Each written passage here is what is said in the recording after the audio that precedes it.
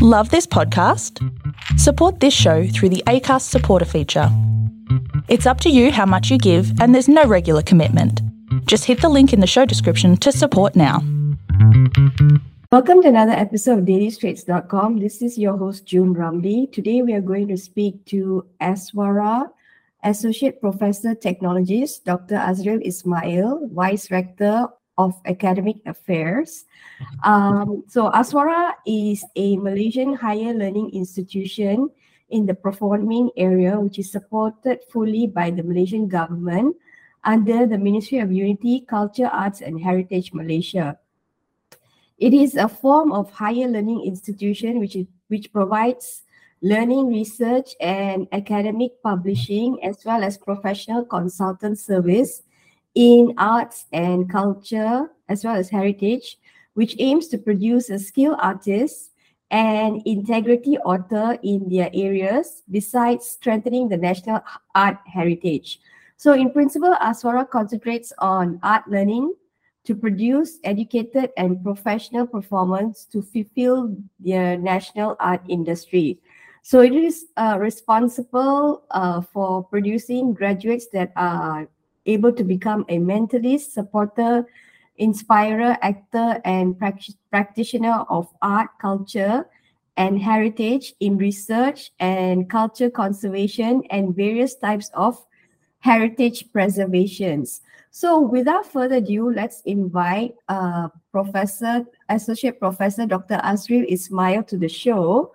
So thank you so much for joining us in such short notice, and I really appreciate it. So how are you today? I'm fine, thank you, Miss June. Weather is good. I'm in good shape of health, and it's a good day to do this dialogue and this said interview. Thank you. Awesome. Okay, so this is let's dive right into the question. So let's get to the nitty gritty of how many students does ASWARA have today, and the most popular course that you have on offer at the moment. Already, ASWARA have an estimated of 1,300 students. These are all the said courses in combination, in which they are from certificates all the way towards PhD level. We have 28 programs in our care. These are arriving from 7 faculties, also alongside with foundation, alongside with the postgraduates department as well. So what we're seeing here is a diverse range in terms on performing arts, and in particularly what we see is in the areas of music, dance, theater, film and television.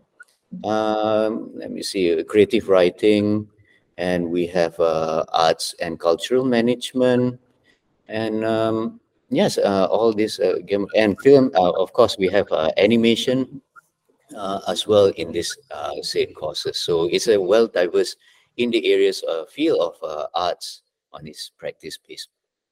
Okay, so yeah, sorry. Yes. Okay. So we do have all this certification in which, for example, we have anywhere from diploma in music arts, fine arts, theater, creative writing. We have also, just example, we have degree for music composition, dance, acting, scenography, film and TV, digital games and animation. We have masters in creative arts and doctorate in creative arts. So all of this mapping is proportionately is practice based, in which just a rough layout towards that, it's more like a 70% of practice, 30% theory, which is a sort of a shift balance compared to other HEP or higher education providers. We do also provide CJ Kemahiran Malaysia, which is SKM, which is a certification, and CJ Seni Kreatif ASWARA from internal as well, which is called the SSKA, and CJ Seni Tradisi ASWARA, the SSTA. So these are all the mappings that we have offered towards the said students. Awesome. Okay, so it's so I guess you can call your graduate artists, right? Well, they are practitioners. In terms on artists, it remains to see their career path. So, and how they are well dedicated in terms of the rigor and the required areas of the industry. So it's a whole lot of a gamut range on what sort of industry that they get themselves involved in. Okay. So basically, there's a notion that, those working in the arts sector, like, have a hard time getting, being gainfully employed because, working as an art, like working in the art sector is based on as and when the opportunity comes. It's not like being a doctor or a lawyer where the jobs are quite, frequent, and you also get, you get to go to the office, get employed in the office. So basically, my question is like, do your graduates, right, like have a hard time getting employed after they leave the institution? Well, it depends on the industry that they are in. Employment requires a certain structure or framework of an industry that supports towards this sort of career path. And also the nature of the disciplinary tracks that they have, it's sort of we have an integration towards a freelance nature or the gig economy. And also it's a diverse skills and discipline in which have a different sort of dynamics in comparison to a structured industrial tracks that you had mentioned before, just like engineering, law, and medical studies and so forth. So the resources and actually the invested areas have a sort of a different framework on its own. In terms of employability itself, it depends on how they get themselves involved in the rigor of creative field. So monetary or monetized gig economy is something is random. It is geopolitically aligned as well, and the demand of the clientele that comes with it. So it depends on what they do as well. So they tend to be multidisciplinary and also interdisciplinary in practice. Okay, so does your organization ASWARA conduct any annual survey to get the employability rates of your grads? We do be mindful because of the past few readings. Of course, we know that the onslaught of the pandemic had sort of gave not to say a false reading, but however a shifted reading. So current and realistic, it's at 77%. 77% is, I'm just laying down all the cards here. It's because of the impact of this sort of reading by nature, because of it is a trend that is shifting towards gig economy, digital nomads, and content creations. The numbers are in update. It's not appropriately updated in the survey form because the contemporary trend on creative employment and methods of income generation do not subscribe to be like, oh, here's an employer, hence you are employed. So in short, they find their resources and means of earning through various pockets of projects that they are involved in.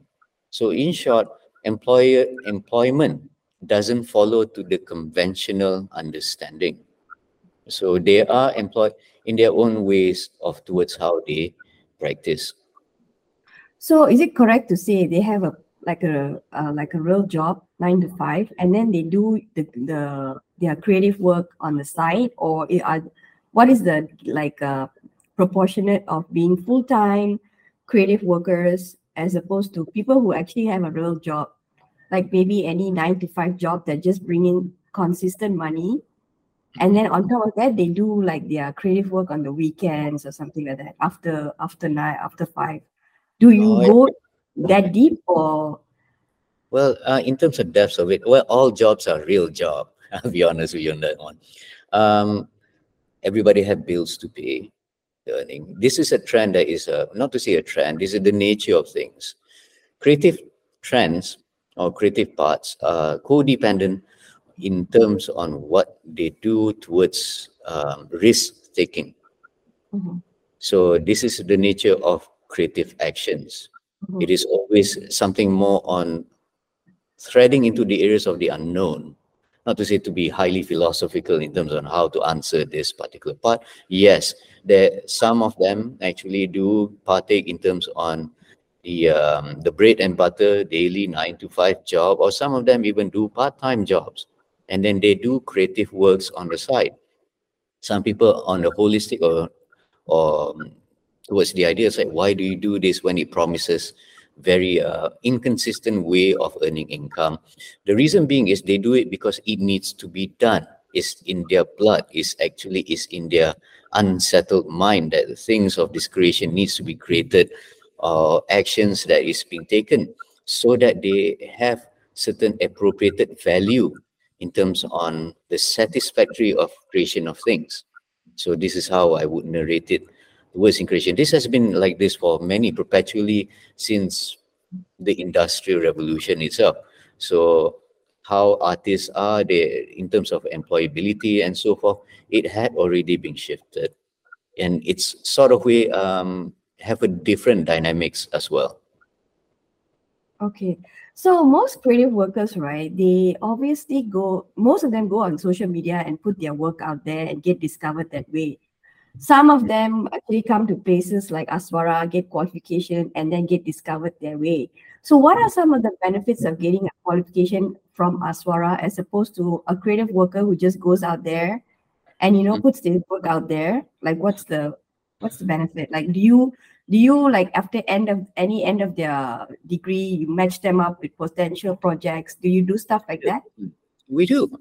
Reason being is, well, the benefits for graduating from ASWARA, because by the basis of ASWARA is being created as on the initial stage in 1990, and towards in 1994 it's being built as the Academy Seni Kebangsaan, the ASK, and then it became ASWARA in 2006 because we have our own Act 653, in which per se it circulates around the areas of traditional arts as a primary core value.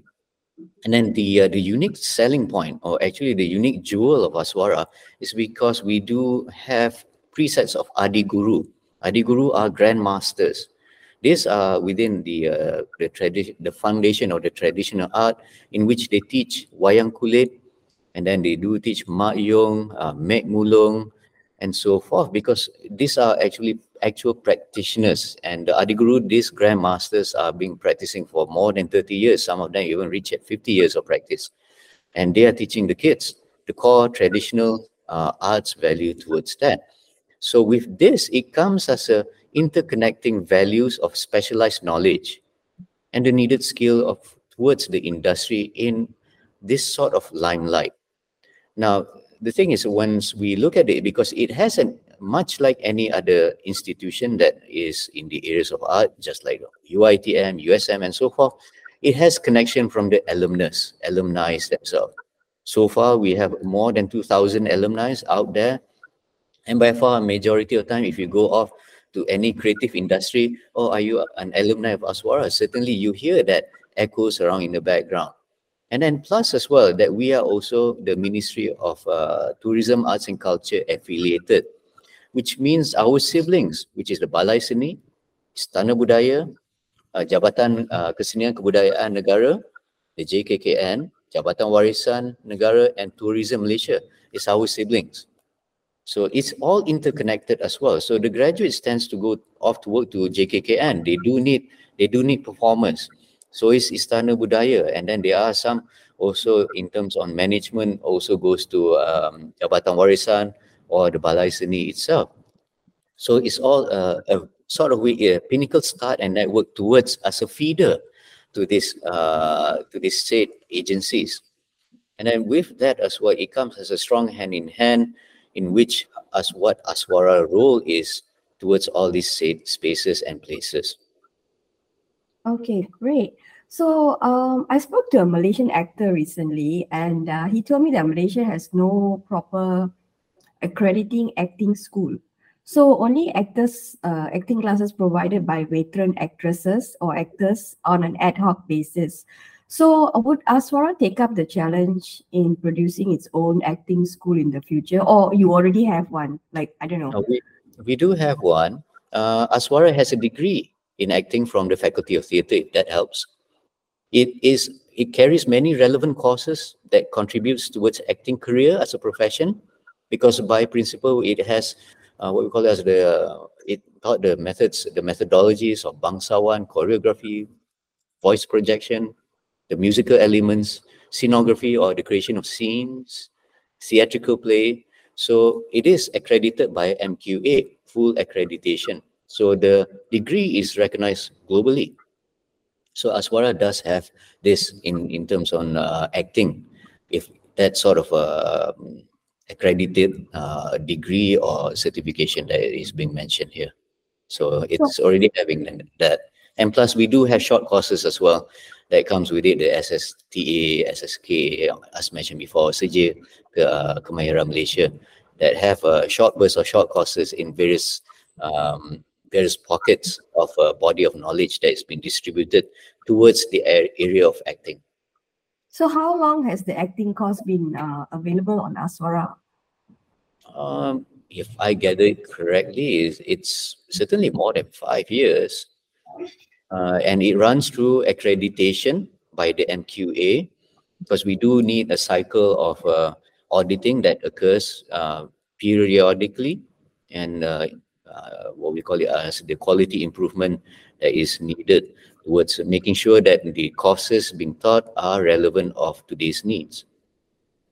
So are there any famous actors that you can give me names of Malaysian actors who've done the course and have gone out to, get a movie or Well, two? I'm sure they are. Oh my goodness! The names of the actors. I have to give you the list in a bit, because we do have a whole selection of lists in which it skipped my mind at this particular point in time, that we do have alumnus in that runs through from the Faculty of Theatre itself. Okay, great. So how much does it cost to get qualified in ASWARA? Is it an expensive? Do you get PTPTN loan or?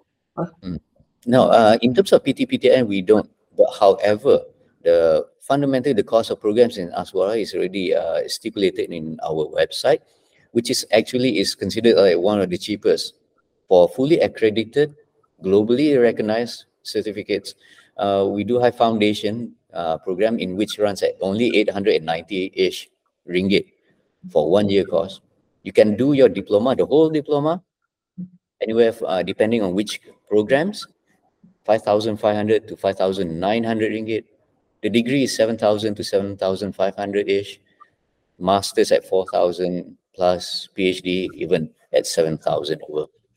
It is almost jaw-dropping in comparison to our all other IPTs in terms on the prices that is being offered. That's why the seats are very, very limited to gather all the students to come in towards ASWARA. So pretty much it's like one had to rush over and actually see, because the fees are very, very low in comparison. And this has been a directive as well as how the Act or the ACTA has been built, because ASWARA is being built to help the community to get themselves out of poverty through the visibly as culture workers or art practitioners, that once you graduate from ASWARA, in which we, quote unquote, we certify them as practitioners, it does not only get themselves out of poverty, it gets themselves and their families out of poverty as well. So it's very, very important that our ambition is to make it accessible. What do you mean by globally accredited? So if I get a qualification from ASWARA, so I can use it in Berkeley or? Sure. Certainly. Oh. MQA, which is a Malaysia qualification agency, in which I do as well documentations for them. So for the pembangunan documentation, in which we do revamps on certain documents, in which I recently done in arts and design, creative multimedia, technology program standards. These are very, very important documents in which the whole Malaysia must adhere to and abide, so that it keeps up with the quality that there is an assurance. Any institutions that gathered and gain the full accreditation, in which we do have MQA/FA, which means fully accredited, and then there's an assigned number, usually it's 4 digits, that in which is actually certified as recognized by MQA and Board of Governance. And usually you can go to Berkeley and say, does your certificate have the MQA accredited? Yes, it's been recognized. It's been recognized, and most universities globally would recognize MQA certificate. Okay, so the next question, the arts workers, like creative workers in Malaysia are not unionized, making it difficult for them in many fronts. So especially during the pandemic, right, a lot of them were in a jam because not many got EPF money. So would ASWARA help the industry in the future on this, or it's not ASWARA's business? They're just there to teach people how to be really good creative workers, and that's it. Well, it involved political will, certainly, and it takes more than just a small, tiny gear in the whole ballistic of the wheels. Well, if we look at unionized art workers, it's different per se to, it's not to say only different, but it's difficult to actually classify it as a unionized sort of movement. This perhaps it should be reserved for another sort of a discourse, but because I put it in a summary, because art workers or art practices, it's freelance nature, so there is no directive, and it is because of its freelance, because due for reason because of the diverse skills and disciplines. There are various recognition disciplinary tracks. Even in arts and design, it has roughly about 9 disciplinary tracks. In creative multimedia technology, we have 12 disciplinary tracks, and all of those disperse in various forms of requirements in the industry. And also that art workers have a different power dynamics in comparison to structured industrial tracks. And certainly, this is all not just only in Malaysia, but any country in the world. They have limited resources and fundings that have an empathetic, uh, allocated distribution towards this sort of areas because of all of the mentioned above. Perhaps it might have a different retrospective if this is looked into as cultural-based workers instead of art workers, because usually the way on how one looks, they might have, it tends to have a similar framework as all other industrial track, but this perhaps have a better uh, appropriated discourse towards this sort of direction. Okay, I just thought of one thing while you are giving me an answer just now. Do your ASWARA give any course on how to freelance workers, like, because the cultural workforce is basically freelance, on how to do invoicing, how to ask for bill? Yeah, do you have? Really, it should be under the arts and cultural management. We do have what the SKM, the SST8, all the short courses also available to those that is imbued. Professor Ruslan had introduced one particular project which is going to be up and about soon, which is called as the Future Creative School, in which specialize in lifelong learning. The lifelong learning are in series of various short courses that comes with all of this, because there are many instances no one can be dedicated to 2 years of not working and dedicated to learning, but they can afford like weekend courses or few days or certain tracks or weeks to actually upskilling and reskilling themselves. So business or invoicing certainly falls into the areas of arts and cultural management. So Oh, certainly it has a component towards that. awesome. Okay, so what are some of the interesting plans you have for the institution in the future that you can share, that's not sensitive or anything? Well, the directive of the good rector himself, Professor Ruslan, gave us as a overall two particular simple yet a very tall order words: internationalization and digitization. These two retrospect, I put it in summary. Internationalization is very, very important. It puts a foothold on where Aswara stands globally.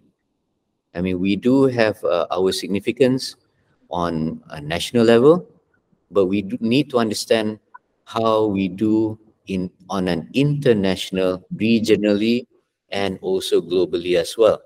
But because of this, this is why we do need international students on our floor. So hopefully as well, we have international staff, academic staff on our floor as well.